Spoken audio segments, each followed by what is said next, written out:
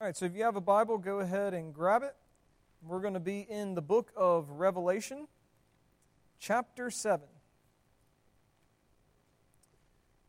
Revelation, chapter 7. All right, so Jordan was with you last week, and I don't think he covered Revelation, did he? No, okay. Yeah, good, because I told him specifically, preach anything but Revelation, so it's good that he did. But yeah, we're back in Revelation chapter 7, so if you'll just remember, just to reorient ourselves, we were coming out of this section about opening the six seals, and we're still technically in that section. We haven't gotten to the seventh seal yet, but as part of opening the sixth seal, that's hard to say together, John takes a moment to recount something else that he saw. The Lord gives him a new aspect of this vision. And you'll remember that with the opening of the sixth seal, there was all this destruction, right? There's the sun's falling out of the sky, stars are falling, the whole world is darkened, and people are running. They realize that Jesus is real, that the Christians were right, and so they go running, and you remember they're begging the mountains to fall on them and hide them from the face of Jesus. They don't even want to see him. They are literally more afraid of the wrath of God than they are of death, and you see that it's falling on everybody. And there was that sevenfold description of humanity, and it's like, okay, well, no one's going to escape this. And then remember, we started chapter 7, and what was that beginning to tell us about? Do you remember? We are getting there, but not quite yet. So chapter 7 started with God saying, oh wait, before all this takes place, we first have to seal God's people. And so we talked about the seal, and as many of you noted, that seal is the Holy Spirit. And so God seals His people with the Holy Spirit, which is God's way of protecting His people from the wrath to come. And we said that we have great hope and we have great comfort knowing that even though the wrath of God is coming and will be poured out upon this earth, Christians will never experience the wrath of God, ever. We will stand before God in judgment, but because of Jesus, we will never experience the wrath of God. And that's because He sealed us with His Holy Spirit, and that was in contrast to the mark of the beast, right? So all unbelievers are marked with a mark that is of the beast, meaning they belong to the beast, because remember we said on the forehead, the mark of the beast on the forehead, the Christians are sealed with the Holy Spirit on the forehead, and we said that slaves used to be branded on their forehead with the brand of their master to show to whom they belonged. It was a sign of ownership. And so the seal of the Holy Spirit is God's way of saying, these are my people, they belong to me. And the mark of the beast is the devil's way of saying, well, these are my people, and they belong to me. And so we're getting into that. We see that God has sealed all of His people so that they would not experience His wrath when all this takes place. And then we get something really, really fun that everybody skips over, right? I figure we would get this through our minds in Genesis. Do y'all remember how many lists we had in Genesis and names and everything? But it was fun, right? There's always fun little tidbits. One of my favorite sermons I ever got to preach was on the beginning chapter of Matthew chapter 1, where it's just a long list of names. And what does everybody do when they get there? They're like, all right, names, next chapter, right? Let's read about Joseph and Mary. But you go through those names and you're like, oh, actually, there's a really cool structure here, and there's something really amazing that's being communicated. Well, that's what happens with lists, and specifically lists of names in the Bible. You come to this, you don't want to just read over it, you need to pay attention because there are some really interesting things about this list. And so we're going to start in verse 4, and we're going to read it.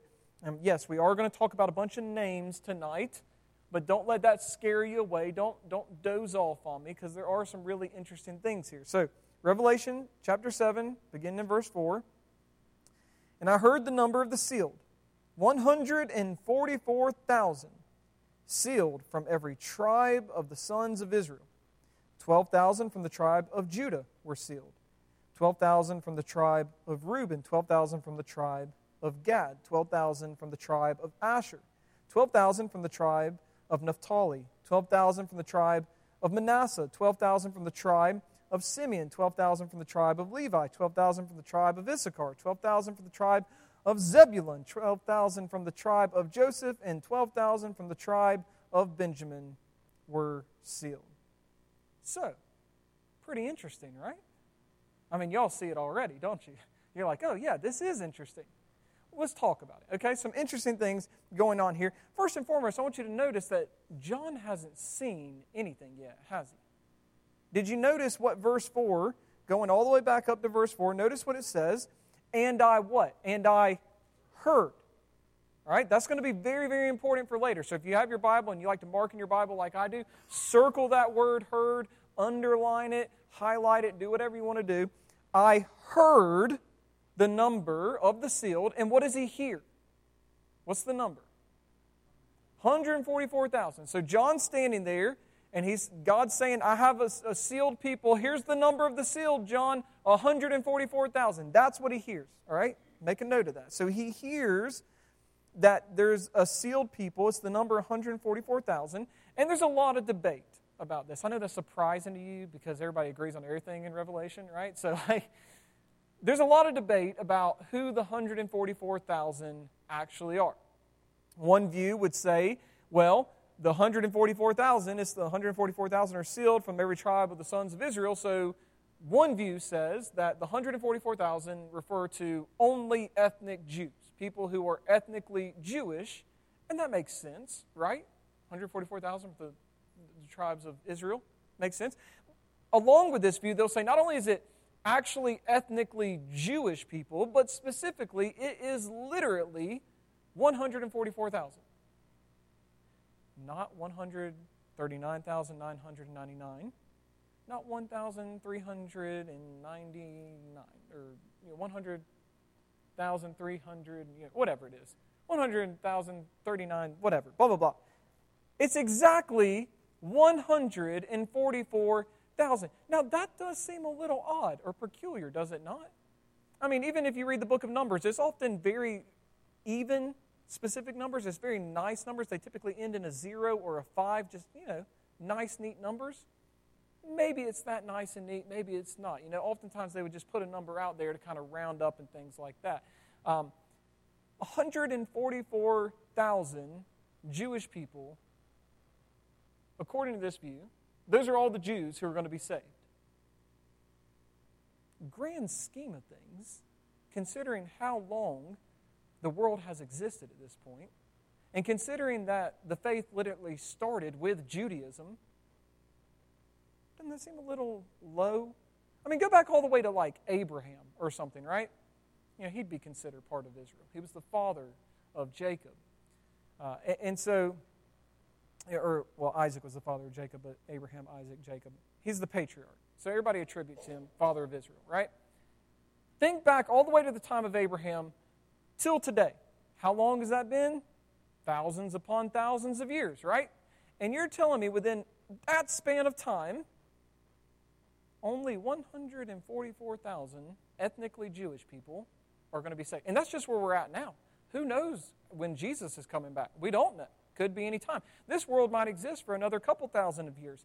And then that makes this number even more seemingly improbable to think about, right? Let's say the world continues to exist for another 5,000 years after us, and however long it's existed before us. Who knows the number of that years? Scientists will say billions upon billions. They're just guessing. They have no idea.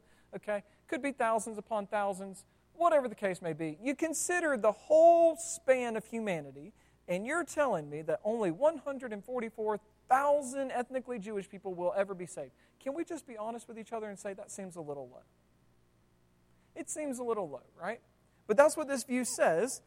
But what's interesting to me about this, that number, is, I don't know if you remember this, but all throughout Revelation, so Revelation, it's apocalyptic literature, right? That's the genre. We have to keep coming back to that time and time again because you have to interpret something according to its genre. And Revelation is apocalyptic literature. Well, apocalyptic literature often uses numbers symbolically. Does it not? I mean, we've already seen this in the book of Revelation. You remember in the very first chapter when Jesus talked about the 7 spirits of God. That's one we keep coming back to time and time again. The 7 spirits of God. Well, up to this point, you've read the whole Bible and you go, well, hold on a second. There's only one Spirit of God. Now I'm being told there's 7 spirits of God. And we said 7 is the number of what? Perfection. It's the number of perfection, of fullness, completeness.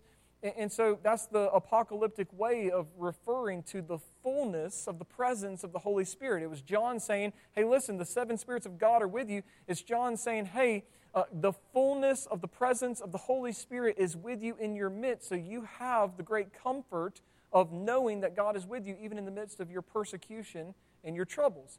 We also saw it with the 24 elders. Now, there might actually be literally 24 elders, but what was symbolic about that is 24 divided by 2 is 12. So you have two groups of 12, 12 and 12. Why would that be significant? Yeah, the tribes of Israel in the Old Covenant and the 12 apostles of Jesus in the New Covenant. And so we said that the 24 elders are a representative body of God's covenant people. Well, here's the interesting thing about 144,000. Down there, I have it written. I forgot that I put it there. You know how you get 144,000? You take 12 times 12 times 1,000, and then you get 144,000.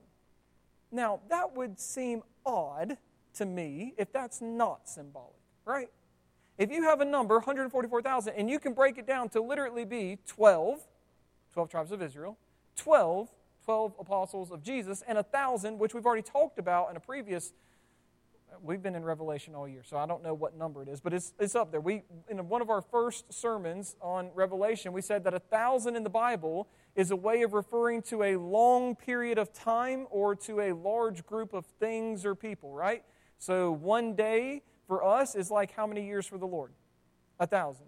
And 1,000 years for us is like one day for the Lord. It's saying there's the completeness of time and it equals this. Or God owns the cattle on 1,000 hills. You remember that? Is it saying that after 1,000, when you get to 1,001, those aren't God's anymore? Those belong to man. No, the Bible's saying it's a large number to encompass a whole of something, right? Which is one reason why I don't believe that the 1,000-year reign of Christ is a literal 1,000 years, but it's representative of a whole of something.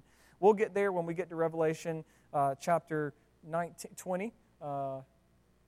Next year. Thank you, Brian. Yeah. So it'll be a while. But yeah, so anyways, 1,000 in the Bible is used that way. I mean, if you were going to ask me, hey, Pastor, how many unbelievers do you think there are in South Carolina? I'd say in South Carolina alone, there are probably thousands upon thousands. I don't know the actual number, but I say 1,000 upon thousands to represent the whole big body. And so when you put that together, 12 tribes of Israel, 12 apostles of Jesus, 1,000, it really symbolically is saying that this refers to all of God's people spanning both covenants. All Old Covenant believers, all New Covenant believers, they are one body in Christ, and that's where you get the 1,000 that comes into it. This is the fullness, this is the complete of God's people. All of God's people are here represented in this body. So this is what John hears. He hears 144,000. Now, if you aren't sold on me thinking that this number is symbolic yet, even though I do feel like I've given pretty good reason, let's go even further. And this is when we get into the fun stuff with this list, okay? Because when you look at this list, there are all sorts of oddities with this list that make us think that this list is not meant to be interpreted literally. That the list itself lends itself to a symbolic interpretation. This list is unique among all the list of names in the Bible, specifically the list of the 12 tribes of Israel. This list, out of all the times, think about how many times the 12 tribes are listed in the Bible. This one stands apart from them all and is unique. First and foremost, here's your number one indicator that this list should be interpreted symbolically. Who's listed first? Judah. Now, I put this number here because even though he's listed first, Judah was born fourth. So if you're listing the tribes of Israel, you don't start with the fourth-born. You start with the firstborn, but he's listed second. Now, it makes sense that Judah is listed first, right? He's the tribe from which Jesus came. Jesus is the Lion of the tribe of Judah. And so it does make sense in one sense to put Judah first. So you have the fourthborn listed first. Then you have the firstborn listed second. Now you might be saying, okay, well, we're just going to move Judah up And then we're going to start the list over, right? We're going to start with Reuben. He's born first. Next, Gad. Hold on a second. Why on earth is Gad listed second? Not just Gad, okay? Keep in mind, Gad and Asher, seventh born and eighth born. Who can tell me? If you get this, I will give you a Bible, okay? Michael, don't just wave your hand. Besides the fact that they are seventh and eighth, why else is it absolutely crazy that these two are listed here? I'll give you a Bible if you get this.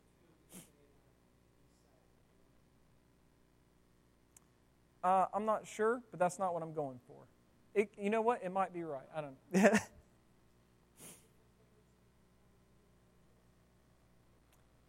You get a Bible. Well, I've already given you a Bible. It's going to be an ESV.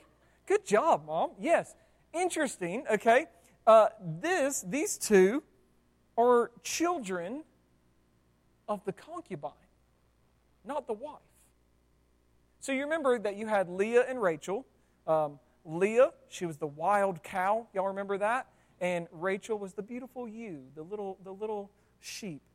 But Leah was the wild cow. And so Jacob, he did not love her. He loved Rachel.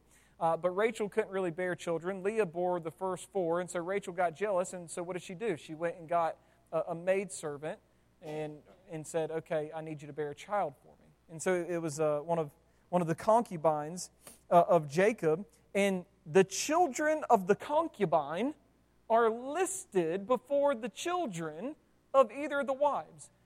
You don't do that. I know you're not as shocked as I want you to be, but you don't do that kind of thing. And it would never be done. It hasn't been done in the Bible. Not only that, Naphtali. Anybody remember whose son? No? Another concubine. Another concubine. So you have the children of concubines listed before you have the children of the actual wives listed. Now, again, if you're thinking, well, that's not too crazy, right? We should expect right after Naphtali, there should be the tribe of Dan listed somewhere. You remember he was one of the 12 tribes of Israel, right? I don't know if you've read my list here. Anybody see Dan? Where's Dan? If you're going to say that this is 144,000 from the 12 tribes of Israel, don't you think you should have all 12 tribes up there? But we don't have Dan. Anybody know why?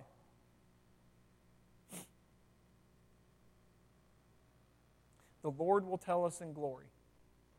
Okay? We don't know. I mean, the Bible doesn't say, hey, here's why Dan's not listed. Most people believe it's because Dan was always a wayward tribe. Dan was given to idolatry, and it became a center of idolatry in the land of Israel for a time, and they were pretty much always like a wayward tribe, even from the start. And so most people would say, yeah, they were not, yeah, all sorts of bad stuff with Dan. And so most people say, well, the reason Dan's not listed is because it's always been a wayward tribe. So out with Dan, and in we get Manasseh. Why do I have a question mark there, folks?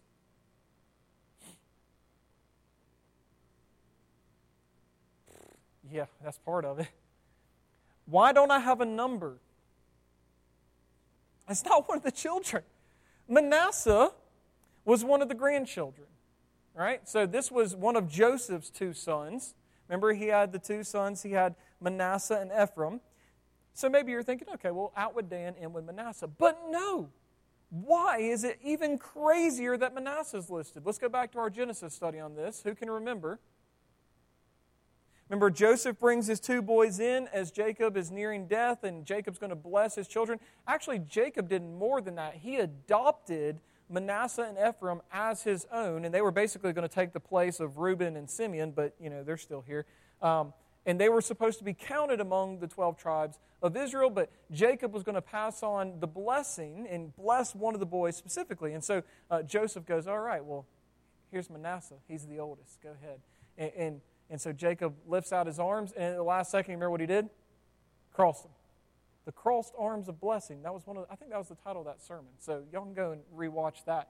But he crosses them, and he ends up blessing Ephraim. And Joseph grabs his dad's hands. He goes, oh, Dad, you're old. You're old. It's supposed to be like this. Like Manasseh's the oldest. You should bless him. And Jacob goes, no, this is how it's going to be. I'm going to bless Ephraim, and my blessing will be upon him, not on Manasseh, which is a theme throughout Genesis where the younger one is blessed rather than the older.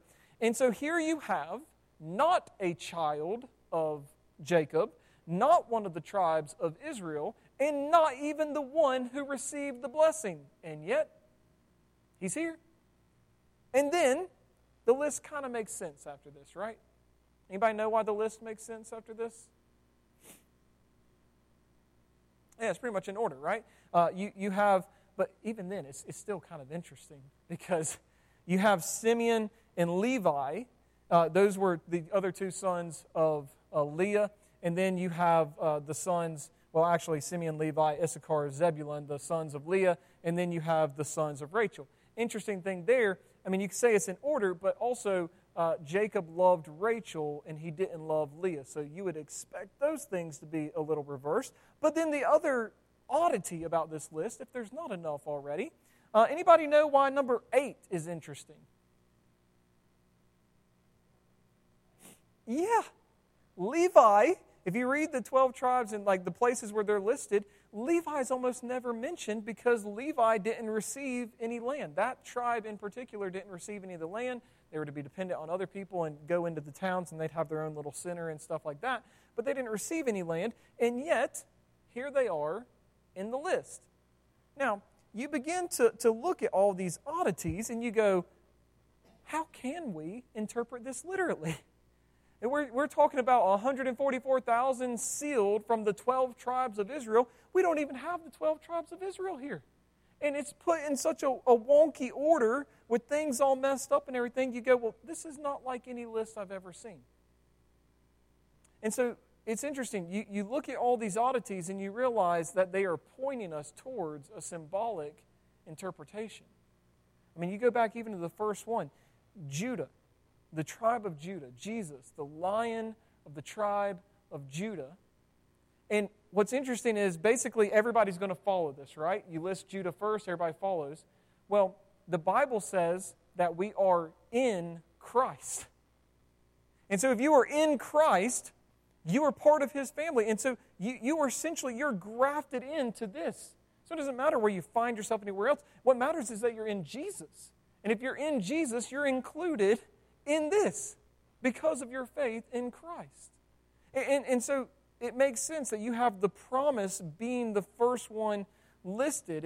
And you could say some things about, a couple other interesting tidbits about this list, but all of this to say that the list itself is pointing us towards this symbolic interpretation of the 144,000 being representative of all of God's people spanning both covenants. Old covenant, new covenant, it consists of all of God's people here. Okay?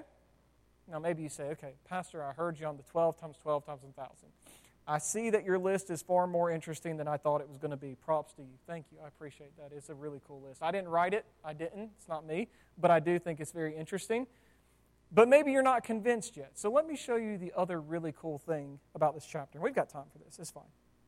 All right? So my favorite clue comes next. Look at verses 9 through 10. This is like the biggest clue that this list is representing all of God's people. Okay? After this I looked, and behold, a great multitude that no one can number, from every nation, from all tribes and peoples and languages, standing before the throne and before the Lamb, clothed in white robes and palm branches in their hands, and crying out with a loud voice, "Salvation belongs to our God, who sits on the throne, and to the Lamb." Now, do you see the clue there? Because here's what I'll tell you. That first interpretation that I told you about, where people would look at this list and they would say it literally refers to exactly 144,000 Jewish people who will be saved. They also say, but then John sees a second group, and it's this other group that he sees. So first he gets this group, and then he moves on to the Gentiles, right? Do you see a huge clue there? I'll give you a hint. It's already happened in chapter 5. It's a repeat. Something really cool happened in chapter 5. All right, so remember, there's this scroll that's brought out in heaven, and no one is found who is worthy to open it. And so what does John start doing? He starts crying and weeping because he says, no one's worthy to open it. But then one of the elders comes to him and he says, hey, don't cry. And the elder does what? He tells him something. He says, don't cry, because the Lion of the tribe of Judah is going to come and open this scroll and break open its seals. So that's what he hears. He hears about a lion, but then do you remember what happens? He turns and looks, and what does he see? A lamb, standing as though it had been slain. So he hears about a lion, but he sees a lamb. Were those two different references there? No, it was two descriptions of the same person, right? He hears it described as a lion, but he turns and he sees a lamb. Those are both describing Jesus, not two different entities or beings or anything like that. Well, notice how that exact same thing happens here. That's why I had you underline, circle the word heard, because notice how it starts verse 9, and I looked. Verse 4, I heard about a number, 144,000. And so that's what he has in his mind. I am hearing about 144,000 sealed people, but then he turns and he looks, and what does he see? An innumerable multitude. Far more than 144,000. We know that because he says the number's so big, no person can count it. Now, are these two separate groups? No. He hears the number 144,000. He looks and he sees a multitude that no one can count. People from every tribe and nation and tongue and language. And so it's just two different descriptions of the same people. Just like with the lion and the lamb. He hears 144,000, but he sees this innumerable multitude. If you want something that'll really trip you out, he is seeing all of God's people here, an innumerable multitude, all of those who would be redeemed. He is seeing a vision of those people. Are you redeemed?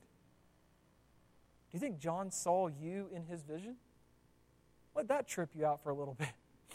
God gave him a vision of everyone who would ever be saved. Here are my people, sealed forever. You're part of it. And so it's amazing to think about that. I mean, there's not a point there. It just blew my mind when I thought about it. And so what this is saying is that this is the Bible's way of saying the 144,000, it is symbolic. It's symbolic of all of God's people spanning both covenants, old and new. And when you look at them, they're not 144,000 in number. They are an innumerable multitude. And so here's my final question, because we have to wrap up. If this is true, and it is a symbolic interpretation, then why would it specifically say the 12 tribes of Israel?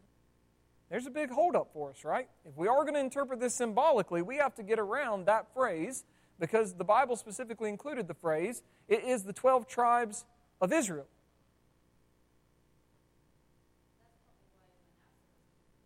Yeah? Yep.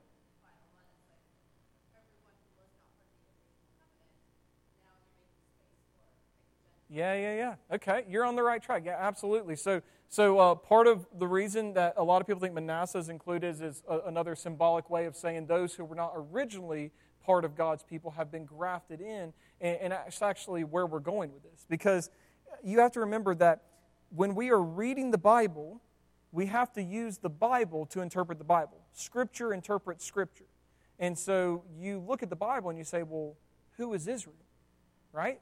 And you have to ask this question, who are the true Israelites? Who is truly Israel? And you read the Bible, and the New Testament makes clear that Jesus is the true Israel of God. Everywhere that Israel failed, everything that Israel was supposed to do, Jesus succeeded, and he did. I mean, go back to read the first 4 chapters of Matthew and just watch how Jesus is literally reliving Israel's history. I mean, it's in one of my podcasts, so you can go listen to that. I don't have time to go through it now. But first 4 chapters of Matthew, very clear. Jesus is reliving Israel's history, proving he's the true Israel of God. And if you are in Christ, you're part of that. Romans chapter 11 literally teaches us that God's people were this vine, right? And who did the vine originally consist of? Israel, ethnic Jews. But they failed. And so what did God do? He took a wild olive branch, the Gentiles, us, and He grafted us into that true vine.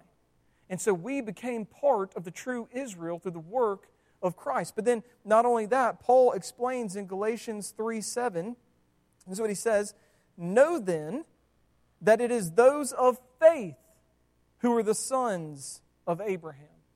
So the Israelites, they would constantly say that they're the sons of Abraham. We have Abraham as our father. Remember, the Pharisees used to say that to Jesus all the time. Well, Abraham's our father. And he said, actually, your father's the devil.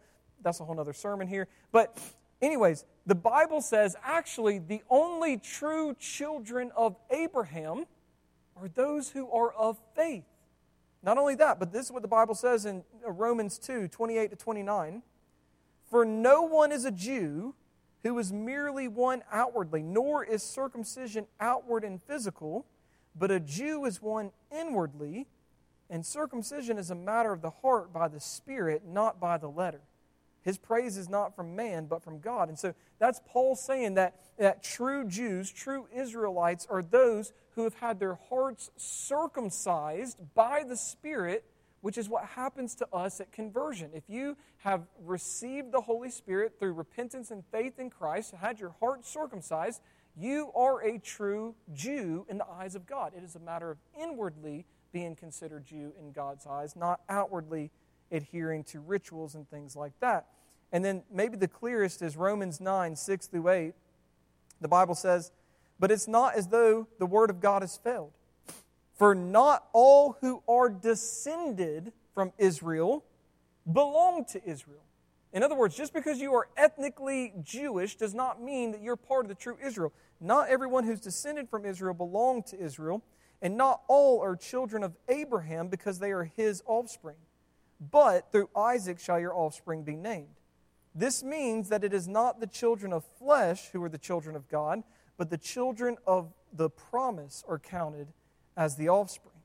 And so notice what Paul is saying there. He's saying that just because someone is ethnically Jewish and they can trace their whole lineage and it's always been Jewish and they follow all the customs and everything, Paul says, listen, that could be true of you, but that does not make you part of true Israel. If you are part of true Israel, it means that you are a child of promise, which means that you have repented of your sins, you've trusted in Christ, and now the Bible says all the promises of God find their yes and amen in Jesus. And all the promises were to Abraham are fulfilled in Christ and given to Christ's people through faith in Him. Therefore, Christians are the children of promise. Therefore, Christians are the true sons of Abraham. And therefore, Christians are part of the true Israel of God because of Jesus. And so when the Bible says, from the 12 tribes of Israel, you have to interpret that in light of other Scripture, which is made clear. To be part of the true Israel, you have to be in Christ. And if you're not in Christ, you are not part of the true Israel. Yes, Doug?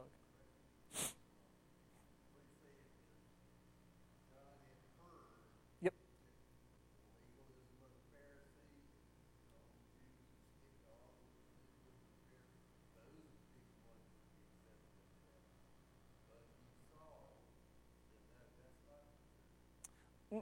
Not exactly there. Yeah, he hears the number, and that's what he hears. He hears the number and he hears the list, but there wasn't really anything said about legalism at that point. But it is continuing that theme, and you find it in all of John's writings. It's continuing that theme that adherence.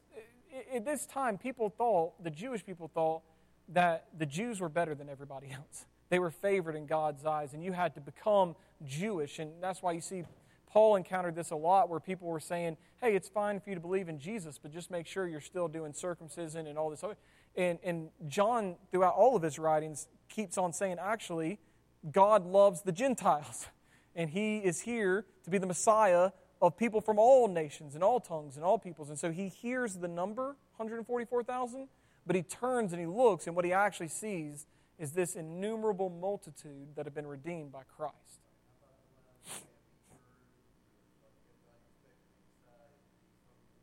Yeah. Yeah.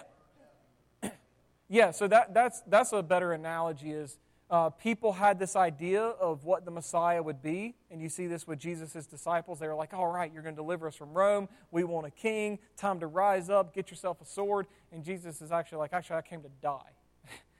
I'm a suffering servant who's come to lay down my life. And they were like, well, that's not what we expect. He's like, well, that's what we're getting. So that's more along the lines. But all that to say is this is a really interesting list, and this 144,000 is really interesting because on the surface, you want to just read it and make it literal and think that it just applies to the Jews, but there's actually something interesting going on here that has already occurred in Revelation 5, which is he hears one thing and he gets a picture in his mind, and then he turns and he sees the reality, and his mind is blown, which is what God does all the time with us, right? Like we have all these expectations, things we think about God, and then he blows our expectations out of the waters. I mean, he just blows our mind constantly. And so this is actually a reference to the redeemed of the Lord, all those who have repented of their sins and trusted in Christ for salvation, and they are included in this multitude where they will be in the presence of God forever. And we're actually going to